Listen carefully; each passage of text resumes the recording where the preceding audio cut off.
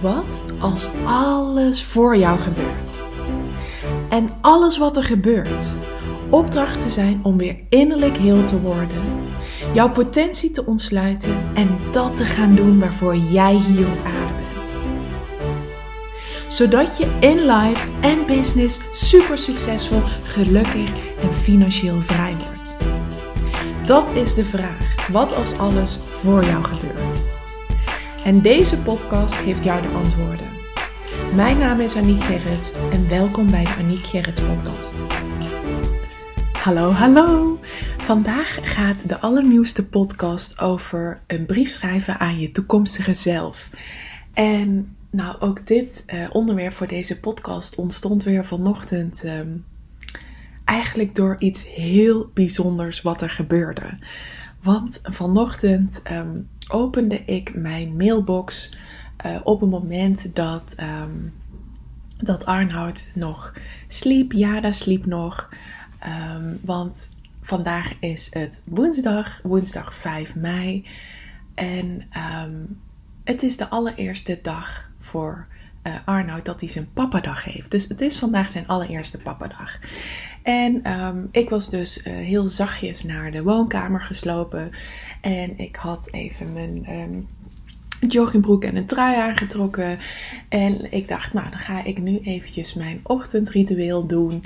En dan ga ik me daarna klaarmaken voor de dag. Ontbijt maken, douchen, alles. En dan begin ik vervolgens aan mijn eerste business interval. Dus dat wilde ik gaan doen. En terwijl ik dus achter mijn laptop ging zitten om daar de dankbaarheidsmeditatie aan te zetten van Gabby Bernstein, die ik nu iedere ochtend doe, om dus de dag vanuit dankbaarheid te starten, klik ik dus heel onbewust op mijn mail. Dus ik ga mijn mail kijken. En dat is iets wat ik dus echt nooit in de ochtend doe. Dat doe ik dus altijd pas na mijn business intervalletjes. Dus ik weet niet waarom ik dat nu dus wel deed. Dat moest dus gewoon zo zijn, want het gebeurde ook voor mij. Want op dat moment gebeurde er namelijk iets heel bijzonders. Want ik had allemaal verschillende mailtjes, maar 1 mail sprong er direct uit. En die mail die was van de afzender Future Me. En het onderwerp was A Letter from May 6th, 2020. Dus het was een brief die ik vorig jaar aan mezelf had geschreven. En ik ben dat echt totaal vergeten dat ik die brief heb geschreven. Ik kan me dus ook gewoon niet meer herinneren dat ik dat überhaupt heb gedaan. Dus dit was een mega verrassing voor mezelf, dat ik vanochtend dus ineens een brief aan mezelf in mijn mailbox had, van die ik vorig jaar had geschreven, waarin ik dus in de brief heb geschreven hoe ik er vandaag op 5 mei 2021 bij zou zitten. En ik ging dat lezen en ik dacht echt, oh my freaking god. Even om je mee te nemen, dit is dus een tool die heet Future Me. Volgens mij ben ik er via Charlotte van het Woud toen bijgekomen. Ik heb dat ergens gezien van iemand die dat deed. Iemand schreef via deze tool een brief aan zichzelf voor zijn of haar toekomstige versie van over een jaar. En ik heb dat toen ook gedaan en ik heb dat best wel uitgebreid gedaan. En ik heb vanochtend zo enorm zitten te genieten van wat ik daarin heb opgeschreven.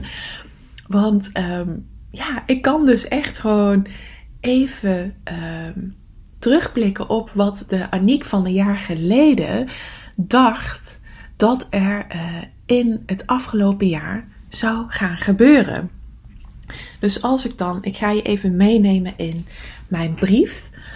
Want ik wil je eigenlijk in deze podcast uitnodigen om ook een brief aan jezelf te gaan sturen via die tool, die je dus over een jaar gaat ontvangen. Want dit is zo waanzinnig om dus ook de kracht van verlangens en manifesteren te ervaren. Want ik heb nu vanochtend zo sterk ervaren dat heel veel dingen waarvan ik vorig jaar dacht, dit is hoe ik wil dat mijn aankomend jaar eruit gaat zien, of dit is hoe ik denk dat het eruit gaat zien, die zijn ook allemaal uitgekomen. Sommige dingen ook niet, maar het meeste wel.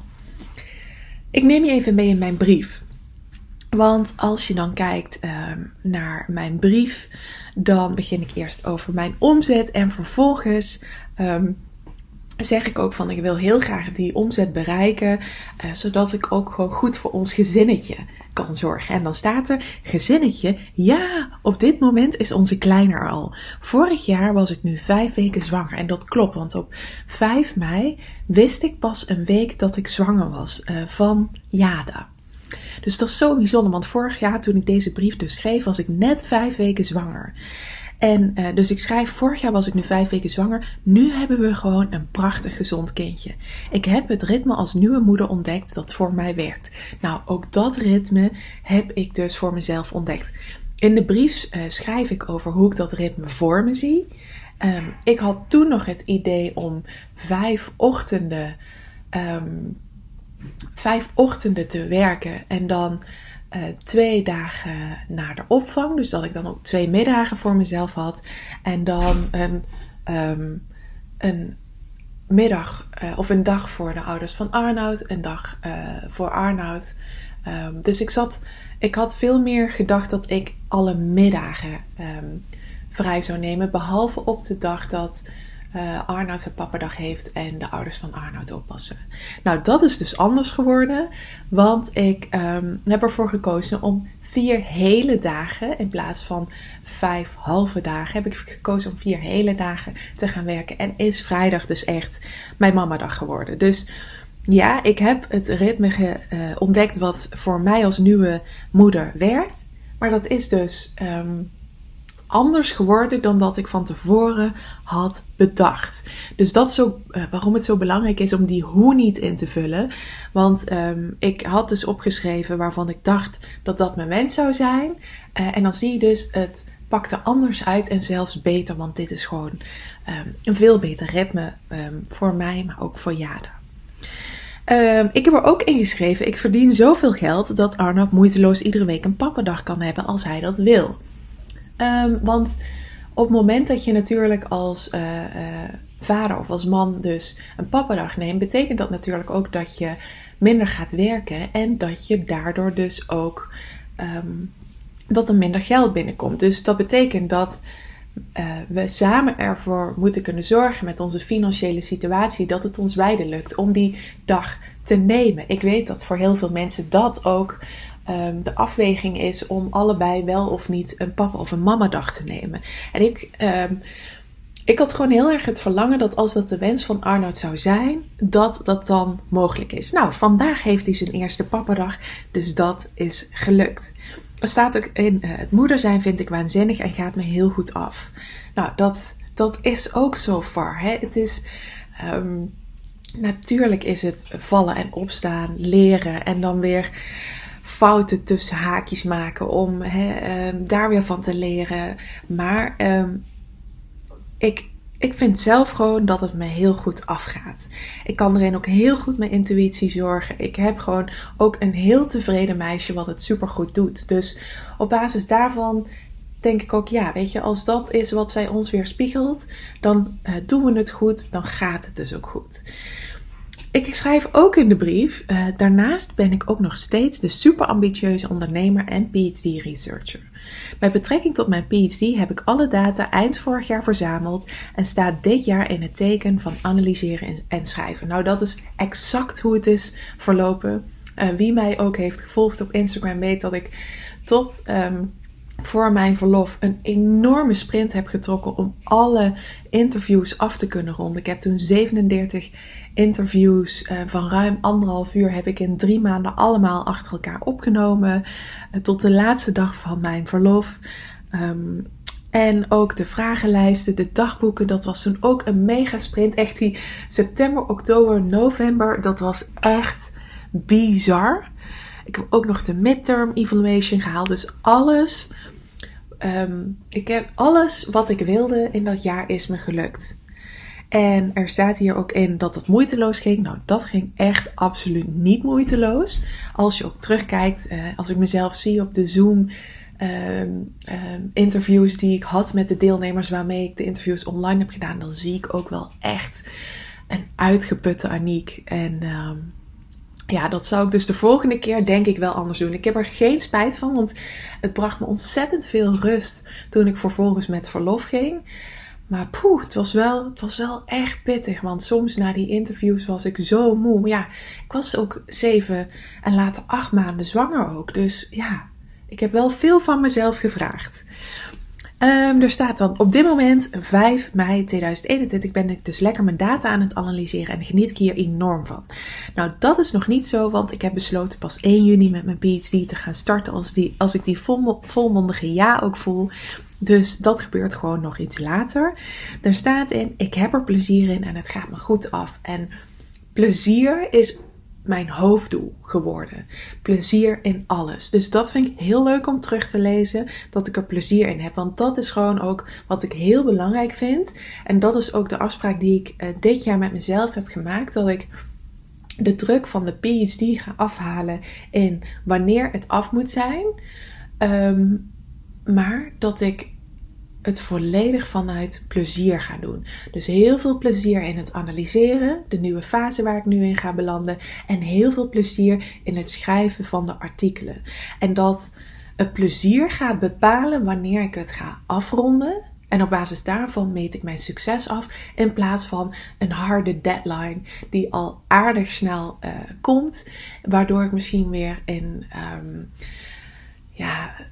weer de lat veel te hoog ga leggen, veel te veel van mezelf ga vragen. En wat ik ook weet is dat als ik mezelf toesta om het succes af te meten op basis van plezier in plaats van op basis van een deadline, dan gaat het veel meer moeiteloos. Want joy is the ultimate creator. Dus op het moment dat ik me toesta, dat merk ik nu ook in mijn dagelijkse leven, zet ik iedere dag mijn intentie uit om alles wat ik vandaag doe, dat met veel plezier te doen. En dan vraag ik mezelf ook van hoe kan ik dit nou zo leuk mogelijk voor mezelf maken? En dan zie ik dus dat dingen me veel meer moeiteloos afgaan, omdat plezier mijn hoofddoel is. En dan wordt het dus niet meer ploeteren, maar dan wordt het dus leuk en dan heb je er zin in en dan heb je dus plezier. Dus dat vind ik een fijn om terug te lezen.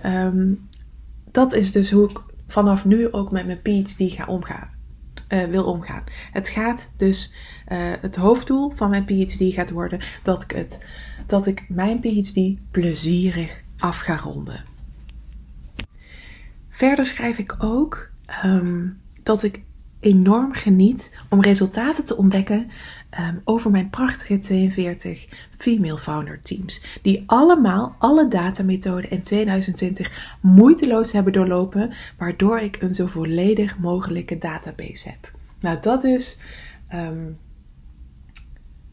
deels wel gelukt en deels niet gelukt.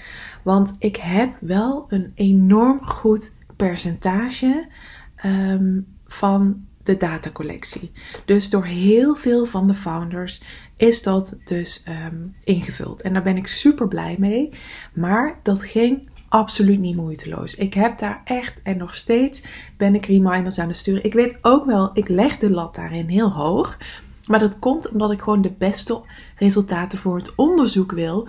Om op de best mogelijke manier vrouwelijke ondernemers te kunnen dienen. Als ook de founders te kunnen dienen. Maar goed, het zijn allemaal hele druk bezette mensen.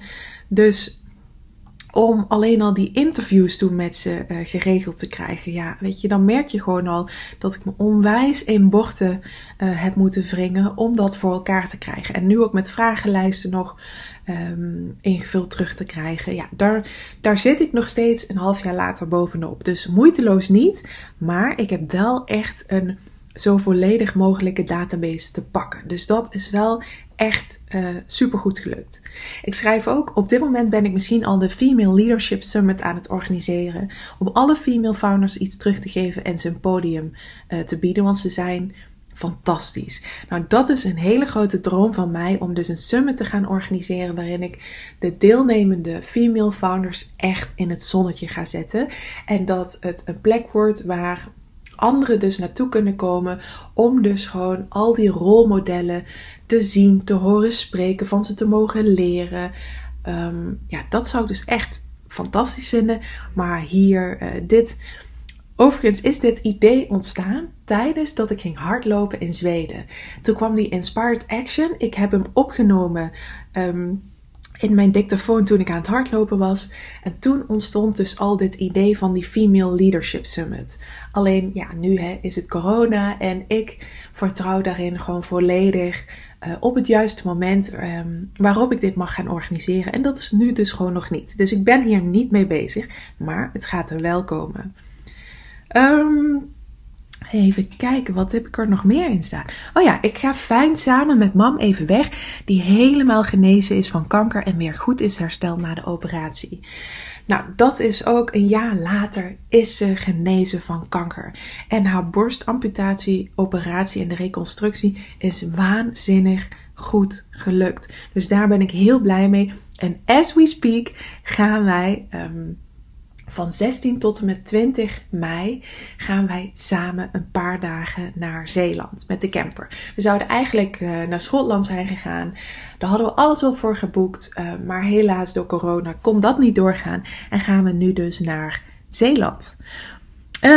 Deze vind ik ook fantastisch. Dit jaar, in 2021, sta ik ervoor ook open om te gaan beleggen. En ik heb nu al de eerste stappen ondernomen. De eerste beleggingen zijn een feit. Woep woep, staat er ook nog. De eerste beleggingen zijn nog geen feit, maar dat gaat toevallig deze week wel zo zijn. Er staat ook dat ik de eerste stappen al heb ondernomen. Ja, dat heb ik dus de afgelopen maanden gedaan door er heel veel over te lezen. En gisteren, ook zo bizar weer die synchroniciteiten, is de coachcall, de maandelijkse coachcall met de deelnemers van Your Life, Your Conditions, ging gisteren over beleggen. Waarbij ook de deelnemers van From Calling to Career aansloten. En want we hebben normaal helemaal niet vooraf zo'n thema. Dat ontstaat altijd in een moment. Dus dat was nu voor de eerste keer. En het was ook voor de eerste keer dat ik iemand had uitgenodigd om erover te komen vertellen. En dat is Nadine. En het leuke was ook dat ik in mijn stories had gevraagd van, is er iemand die al aan het beleggen is, die al onze vragen wil beantwoorden en er iets over wil komen vertellen. En Nadine reageerde daarop. Ik heb haar nog nooit live ontmoet. We hebben wel altijd heel leuk contact via Instagram. En die kwam dus gisteravond vertellen en die kwam alle vragen beantwoorden. En het mooie is, zij weten dat dit mijn voornemen is. Ik had het dus blijkbaar vorig jaar al. En ze weet ook dus dat dat mijn verlangen is. En ik plaats daar ook veel over. Ik plaats ook veel over mijn potjes, over mijn money mindset. En ik deel daarin ook mijn boekentips. En een aantal die zijn daar dus ook in gedoken. En we merkten gewoon van, we willen allemaal de stappen gaan zetten naar financieel onafhankelijk zijn. Want dat is natuurlijk het grotere doel. Ik wil het liefst bijvoorbeeld al vroeg met pensioen kunnen. Dat ik die vrijheid heb om die keuze te kunnen nemen voor ons. Dat Arnoud ook vroeg met pensioen kan. Dat is bijvoorbeeld waar ik naartoe wil werken. En waar beleggen mij onder andere bij gaat helpen. Dus ik werk toe naar financiële onafhankelijkheid. En dat verlangen hadden meer dames. En vanuit daar ontstond dus het idee om beleggen te doen, het over beleggen te gaan hebben tijdens de coachcall. En toen kwam daar dus iemand die ons daarbij ging helpen. Dus dat vind ik zo tof, want gisteravond heeft er voor mij voor gezorgd dat ik vandaag, of in ieder geval deze week, een account ga maken bij een broker. Dus dat ik een account ga creëren. En dat wil ik bij de Giro gaan doen. En vervolgens ga ik daar dus dan geld naar overmaken. En dan ga ik vanaf deze week dus mijn eerste beleggingen doen. Dus ook wat ik vorig jaar aan mezelf schreef, dat klopt het dus ook. En het had niet meer on top of my mind kunnen zijn als deze ochtend. Er staat ook, het liefst wil ik zo snel mogelijk in vastgoed beleggen. Dus daar wil ik dit jaar de eerste stappen in gaan zetten. Nou, wie weet gaat dat nog komen. Het is in ieder geval, in het afgelopen jaar heb ik daar de stappen in gezet door erover te lezen. Maar verder dan dat ben ik nog niet gekomen. Ik sta er dan ook voor open om op alle mogelijke manieren mijn money mindset nog door te ontwikkelen. Nou, daar heb ik wel echt een mega transformatie in gemaakt. Want ik heb het afgelopen jaar echt heel hard aan mijn money mindset gewerkt en die ook flink ontwikkeld. En dat merk ik nu ook al in het geld dat naar mij toestroomt. En dat staat er ook, zodat het geld nog meer moeiteloos naar mij en naar ons mag toekomen. Ik sta ervoor open om de Millionaire Mind Intensive Seminar te volgen van T. Harv Eker. Ik heb al een ticket in de pocket of weet wanneer de sale is. Ik ga ook naar het event van Tony Robbins en Abraham Hicks. 2021 wordt dus echt het jaar van grote events bijwonen. Daar het geld makkelijk voor te hebben om dit te bekostigen en mega transformaties door te maken. Nou, door corona is dat natuurlijk niet gelukt, maar dat gaat dan dus ook op het juiste moment gebeuren.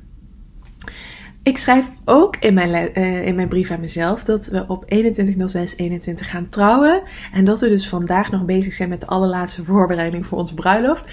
Nou, deze is totaal niet uitgekomen. Ik ben nog niet eens ten huwelijk gevraagd. We weten wel beide dat die wens er is. En ook daarin vertrouw ik gewoon weer op de timing ervan. Want ik schrijf ook, de bruiloft gaat geweldig worden. En iedereen die we hebben uitgenodigd gaat erbij zijn. En dat is ook waarom ik geloof dat het nu niet mocht gebeuren.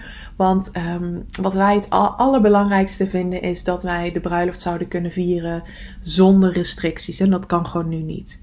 Er staat ook, het wordt een dag om nooit te vergeten met geweldig weer en de langste avondlicht van het jaar. Ja, ik wilde dus op de Summer Solstice op 21/06/21 wilde ik trouwen. Maar dat gaat hem dus ook niet worden. We hebben ook al onze huwelijksreis samen met onze kleine geboekt. Waarbij we lekker met de camper ergens door Europa gaan toeren. Nou, geen huwelijksreis, maar wel de vakantie al voor ogen. We willen de eerste 3 weken van september met z'n drietjes met de camper naar Italië doen. En er staat ook, wat een heerlijkheid om met Collie, zo heet onze camper, met z'n drietjes de liefde te vieren. Nou, dat gaan we dus sowieso doen. Daar hebben we dus geen huwelijk voor nodig. Ik kijk terug op een geweldige thuisbevalling in bad nadat ik een super fijne, moeiteloze zwangerschap heb gehad. Deels gelukt. Ik heb een geweldige thuisbevalling in bad gehad, voor zover een bevalling natuurlijk geweldig kan zijn. Maar hij had niet beter gekunnen. En dan staat er, nadat ik een super fijne, moeiteloze zwangerschap heb gehad. Nou, ik schreef deze brief in week 5 en ik denk vanaf week 6 of 7 werd ik zo moe en misselijk. En ben ik echt gewoon 2 maanden lang, lag ik er gewoon echt even helemaal af. Ik kon gewoon zo weinig en zelfs wandelen lukte me niet. Dus nee, het was niet moeiteloos. Het eerste trimester was echt niet moeiteloos voor me. Het tweede en het derde daarentegen wel. Toen kwam er echt een creatiekracht. Ik was wel zeker tegen het einde ook gewoon moe, maar dat is ook gewoon hartstikke logisch. Je lichaam is gewoon heel hard aan het werk. En dat gevoel heb ik überhaupt wel gehad in de zwangerschap. Maar goed, ik vond het ook niet erg. Lag ik gewoon op tijd in bed en dat vond ik prima. Ik was prachtig zwanger en alleen het gewicht van het kindje en de placenta aangekomen. Nou, ik was echt prachtig zwanger. Ik vond mezelf heel mooi. En alleen het gewicht van het kindje en de placenta aangekomen. Nou, dat kan helemaal niet. Maar dat wist ik toen nog niet. Maar je hebt natuurlijk ook extra bloed. Zwaardere borsten. Volgens mij, als ik terugkijk, was ik iets van 15 kilo aangekomen. Dat is volgens mij ook wel ergens gemiddeld. Ja, sommigen komen echt maar 6 kilo aan. Anderen weer veel meer. Maar volgens mij ligt het gemiddeld een beetje tussen de 12 en 15 of zo. Maar goed, dat maakt voor mij ook niet zoveel uit. Ik heb er wel voor gezorgd. En ik heb er moeite voor gedaan. En liefde in mijn lichaam gestopt. Om dus tot het einde. Dus totdat ik ging bevallen. Heb ik in trimester 2 en 3... altijd 3 keer per week gesport. Dus ik heb er echt moeite voor gedaan om er mooi uit te zien. Om me ook mooi te voelen. En dus ook om niet te veel aan te komen. Omdat ik dat gewoon ook voor mezelf belangrijk vond. Om daardoor bijvoorbeeld niet blijvende strié bijvoorbeeld te houden. Ik heb overigens, en dat staat er ook in, Na de geboorte was ik dus heel snel weer terug in shape. En heeft de zwangerschap geen enkele tekens op mijn lichaam achtergelaten. Nou, ik ben wel echt, vind ik, snel terug in shape. Het leuke is, ik krijg daar ook heel veel complimenten over. Maar het is nog wel allemaal wat zachter bij mijn buik. En mijn borsten zijn ook minder stevig als voorheen. En dat zachte, dat hou ik, heb ik begrepen, zolang als ik borstvoeding geef. Ik heb die streep ook nog over mijn buik lopen. Dus helemaal in shape, dat gebeurt dan dus denk ik pas als ik stop met borstvoeding geven. En dat ga ik voorlopig nog niet doen. En geen enkele tekens op mijn lichaam achtergelaten is ook niet helemaal waar. Want ik heb wel strié op mijn borsten gekregen. Hoe hard ik ook mijn best heb gedaan om dus niet aan te komen. Ja, mijn borsten, dat is gewoon puur gebeurd door de melk en de stuwing en alles wat er volgde nadat helemaal mijn borsten werden natuurlijk groter doordat ik zwanger was en vervolgens ook nog doordat ik borstvoeding gaf. Dus dat is gewoon ontstaan en daar ben ik de afgelopen maanden eigenlijk ook bezig geweest met accepteren. Ik gaf toen ook aan dat ik geen enkele, in het begin van de stories heb ik ook aangegeven, toen ik net bevallen was, dat er nog veel meer tekens waren die achterbleven. Ik had een tijdje 2 hele donkere hoektanden ineens. Daar had ik vorig jaar een laagje overheen laten zetten. En dat reageerde dus. In ieder geval na de bevalling had ik dat ineens. Nou vond ik heel lelijk. En ik merkte dat ik daardoor niet meer breed uit lachte. Maar uiteindelijk is dat weggetrokken. Ik had ook, ik ben ook gevoelig voor pigment. Het is je vast al opgevallen dat ik op beide wangen pigment heb. Dit had ik al voor de zwangerschap, dus dat is niet daardoor gekomen. En ik heb door de zwangerschap ook niet meer pigment in mijn gezicht gekregen. Maar ik merk dat over mijn hele lichaam heen. Ik heb onder mijn linker bovenarm ook altijd al een pigmentvlek gehad. En dat pigment, dat werd ineens versterkt tijdens mijn zwangerschap. In het laatste trimester kreeg ik daardoor ineens donkerdere oksels en een donkerdere bikinilijn. En ik dacht echt, nee. Maar ik heb toen, zo zie je maar waar je als vrouw, als zwangere vrouw, allemaal doorheen moet. Hè? Want die donkere tanden, dus je oksels en je bikinilijn die ineens pigment heeft. Het is nogal wat. Maar goed, ik had daar intenties op uitgezet. En ik heb, nadat ik bevallen was. En ik heb dat in mijn Goddess box gedaan. Ik heb dat helemaal losgelaten. En mijn tanden zijn dus weer als voorheen. En die pigment is door de maanden heen, de afgelopen maanden, dus ook verdwenen. Dus die bikinilijn is ook weer als vanouds. Dan was er nog een derde dingetje, wat ook, waar ik ook in eerste instanties dus achtergelaten, overgebleven tekens van de zwangerschap en overhield. En dat was hormonale haargroei. Dus ik had ineens mijn bikinilijn begon op plekken waar ik eerst nooit haargroei had, begon dat nu ineens te groeien. En ik heb de afgelopen 10 jaar heb ik mijn bikinilijn en oksels laten laseren. En dus dit was wel even slikken voor mij toen ik dat zag en dacht, nee. Maar wat ik toen heb gedaan, want bij mij zit er dat verhaal over haren en schaamhaar gaat veel dieper. Want daar zit bij mij een fobie op. En die fobie is ontstaan door seksueel misbruik. Daar ga ik nu verder niet over uitweiden. Daar ben ik ook nog niet klaar voor. Geen idee of ik daar ooit iets over ga delen. Maar tijdens die ervaring van seksueel misbruik ben ik niet geschoren geweest, of niet helemaal. Dat heeft als 15-jarig kind heeft dat in mij gecreëerd dat ik omdat ik toen zo bevroor, dat ik daardoor, ik ben wel lekker een boekje aan het open doen hoor, dat ik daardoor dat ben gaan linken in mijn hoofd. Omdat dat zo verschrikkelijk was, ben ik dat deel van mijn lichaam eigenlijk een beetje af gaan keuren. Dus onbewust ben ik met heel veel afgunst naar dus mijn vrouwelijke zone gaan kijken. En heb ik dus ook een haarfobie gecreëerd.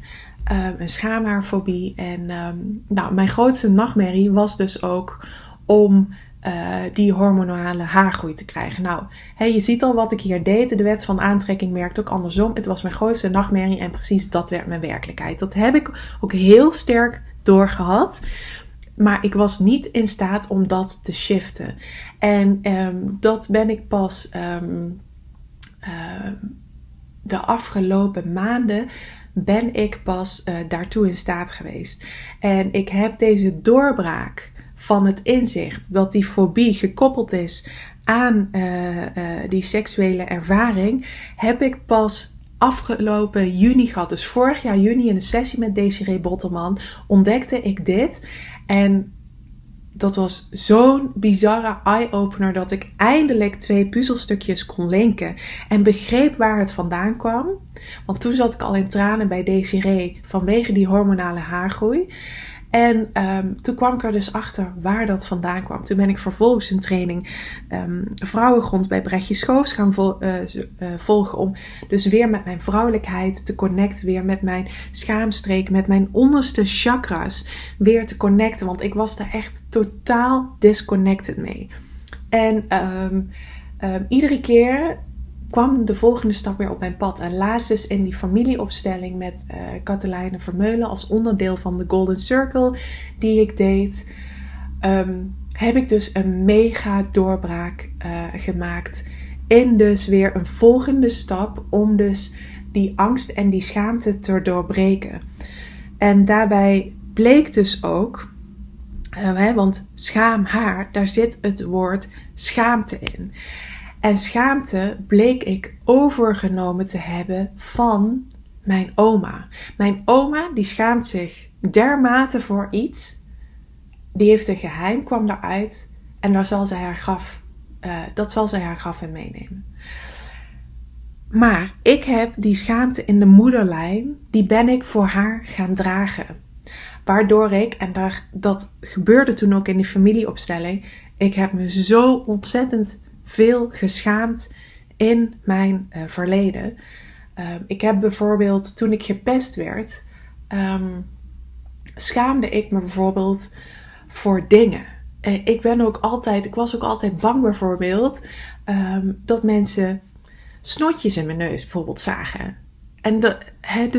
En dat ik me daar dan voor zou schamen als iemand me daarop zou wijzen. Dus schaamte is een heel groot thema in mijn leven geweest, kwam ik dus onlangs achter in die familieopstelling.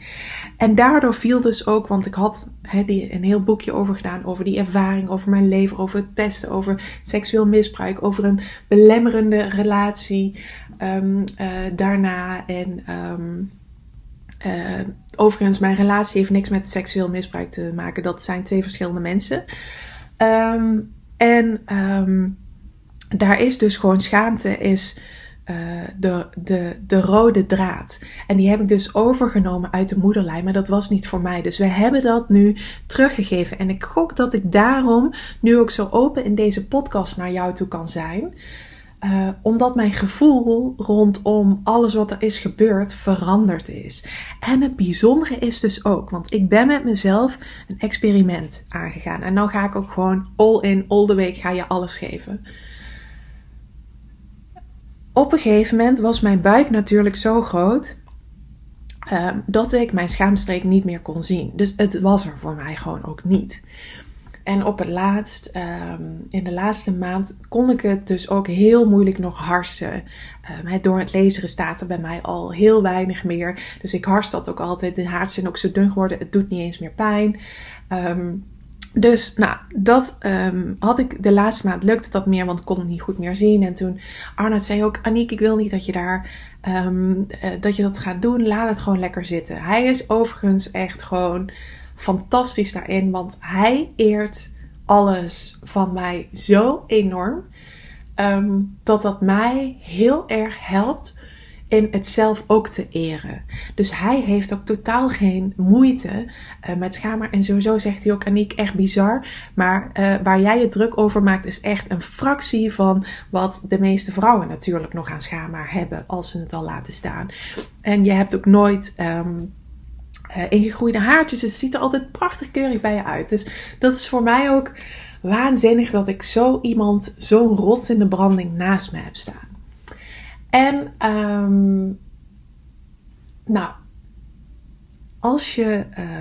toen heb ik dus besloten, dit heb ik trouwens ook vaak hoor, dit is nog een kwaaltje van mijn zwangerschap, dat ik ineens mijn verhaal kwijt ben, dat ik denk, wat wil ik ook alweer zeggen? En dan ineens komt het weer. Dus, ik heb dat dus laten staan en daarna, na de bevalling, wil je daar ook echt niet gaan harsen of in de buurt komen, want dat is allemaal nog hartstikke broos en kwetsbaar. En Arnold zei ook, ik wil dat je mij belooft dat je dat niet wil op dit moment, dat je dat niet gaat doen. En ik dacht, nee, ik ga het doen. Ik ga het niet doen. En wat ik vervolgens met mezelf heb afgesproken, en ik werd daarin ook heel mooi gespiegeld door een post van Nienke Turlings die ik mocht ontvangen. Want zij had dus ook besloten om een half jaar lang niet haar schaamhaar te scheren. Totdat zij zich zo oké ermee voelde dat ze er klaar voor zou zijn om dat te doen. En bij haar was het eigenlijk ook hetzelfde. Haar vriend vond het ook helemaal oké. Maar zij had dus vanuit het maatschappelijk beeld dat er zoveel schaamte rondom haren heerst, had zij zoiets van, ik wil daar vanaf. Ik wil gewoon niet dat ik het doe voor de maatschappij. Ik wil dat ik het doe voor mezelf. En dat vond ik zo mooi. En toen dacht ik ga hetzelfde doen. Ik ga, net zoals Nienke, het laten groeien. En dan vond ik een mooi bijkomend effect zien van, ik had het sinds ik laserde het nooit meer helemaal aan laten groeien. Ik was ook benieuwd, hoeveel haar komt er dan terug? Hoe lang gaat dat worden? Dus, ik vond het een mooi experiment. Ik ben dat aangegaan en ik heb het dus net zo lang laten staan totdat ik er oké mee was om het weg te halen. En het mooie is, ik had 2 weken geleden had ik dus die familieopstelling. Toen kwam dat dus los. Toen is iedereen ook op de juiste plek gezet. En heb ik dus ook de schaamte teruggegeven aan mijn oma. Want dat is van haar. En toen vervolgens was op die dag de Albert Heijn bestelling gekomen. Waarin ik al de haarstrips had besteld. Dus ik voelde al, ik ga er binnenkort klaar voor zijn. En een dag later wist ik ben er nu klaar voor. Nu ben ik er klaar voor. En dat was 5 maanden later. Dus ik heb het 5 maanden laten staan. Overigens vond ik het heel interessant. Want even gewoon overlezen. Dat heeft echt waanzinnig effect. Na 5 maanden was ik klaar om het weg te halen. Maar, en we gaan weer even terug naar die brief over de toekomst. Wat er gebeurde in die tussentijd, wat ik hierdoor heb kunnen ervaren, omdat ik het niet eerder heb weggehaald, was dat ik zag dat die hormonale haargroei, die er extra was gekomen, ondertussen ook alweer grotendeels weer uit zichzelf was verdwenen. En dat vond ik zo waanzinnig, want ik had hier een intentie voor uitgezet.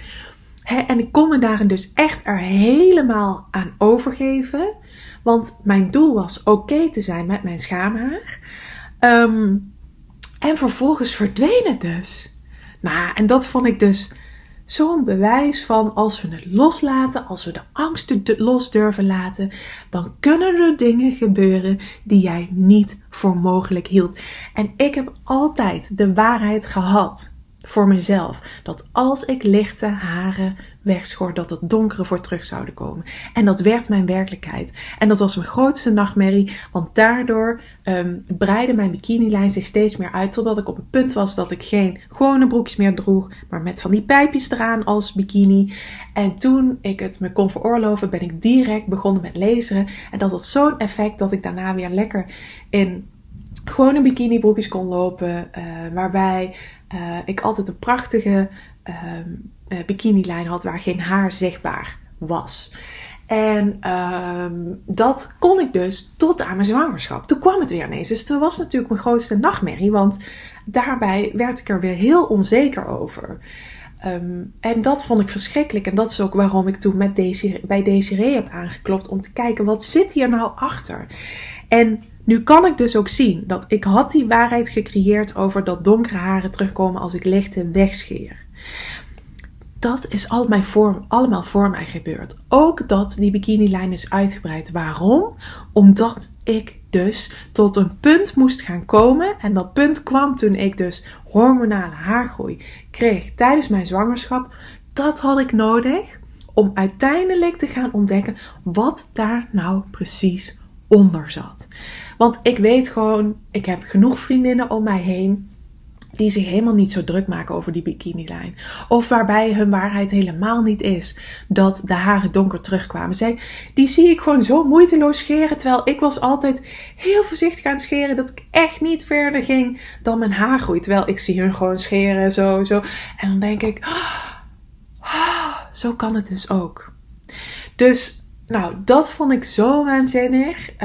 Dat dus, terwijl ik bezig was om oké te gaan zijn met die haren en dat dan pas weg te gaan halen, gebeurde dat dus. En op het moment dat ik dus ging harsen, heb ik al mijn schaamharen bedankt voor de bescherming. En heb ik gezegd dat ik ze nu niet meer nodig heb. En dat vond ik zo mooi. Het was gewoon een ritueel. Het was echt een ritueel. Dus als je het hebt over geen enkele tekens op mijn lichaam achterlaten. Er zijn dus een aantal blijvende tekens. Een paar haren nog, maar misschien verdwijnen die ook nog. De strié, die zal waarschijnlijk niet verdwijnen. Ook al heb ik me heel goed met olie ingesmeerd. Ook al doe ik dat nog iedere dag. Dat is gewoon achtergebleven. Dus grotendeels wel gelukt. Grotendeels niet gelukt. En dan staat vervolgens ook, ik ben trots op dat ik een gezond kindje op de wereld heb mogen zetten. En dat het zo waanzinnig is gegaan. En dat is waar ik onwijs trots op ben. En dat zie ik ook als die strié is gewoon een litteken van een van de allermooiste momenten uit mijn leven. Het is gewoon een cadeautje eigenlijk wat Jana op mijn lichaam heeft achtergelaten. En daar zit ook weer een stukje van acceptatie in. Er staat ook, ik sta ervoor open om iedere dag van mijn prachtige lichaam te genieten en het te eren. Ja, dat ben ik dus veel meer gaan doen. Ook omdat die fobie nu weg is. Hè? Dat is zoveel fijner ook voor mezelf. En hij is nog niet helemaal definitief 100% weg. Maar wel echt heel veel. En kijk ook hier naar mijn vision board. En het was een jaar van heling en groei van 2020. Die hangt er nu nog. Want 2021 moet ik nog maken. Maar je ziet dus hoe enorm diep ik ben gegaan in 2020. Maar het was daardoor wel echt een jaar van heling en groei. En het is ook bijzonder. Want Jana moest natuurlijk ter wereld komen via het stuk waar ik me zo van afgezonderd had. En daarom wist ik ook. En daarom gebeurden al deze dingen ook tijdens mijn zwangerschap. Waardoor ik het best wel heel erg intens soms heb ervaren hoe bizar diep ik tijdens mijn zwangerschap moet gaan. Maar ik hoor vaak van heel veel vrouwen dat het één grote spirituele reis is, zwanger zijn en bevallen. En dat was het voor mij dus ook. Want alles werd in mij getriggerd om dus die stukken nu al te helen. Om die stukken nu al aan te kijken. Zodat Jana dat straks gewoon niet voor mij hoeft te doen. En dat vind ik gewoon zo ontzettend fijn. Nou, daar staat ook in, verder is mijn jaarprogramma helemaal af en draait deze supergoed. Nou, ik had vorig jaar een idee om een spiritueel jaarprogramma te gaan maken. Maar een maand na het schrijven van deze brief werd ik uitgenodigd om From Calling to Career te gaan ontwikkelen. Dus dat is de training die er uiteindelijk is gekomen. Samen met mijn VA heb ik in 2020 een geweldige funnel gebouwd. Nou, vorig jaar ben ik inderdaad helemaal met mijn funnels bezig geweest. Nu onlangs ook.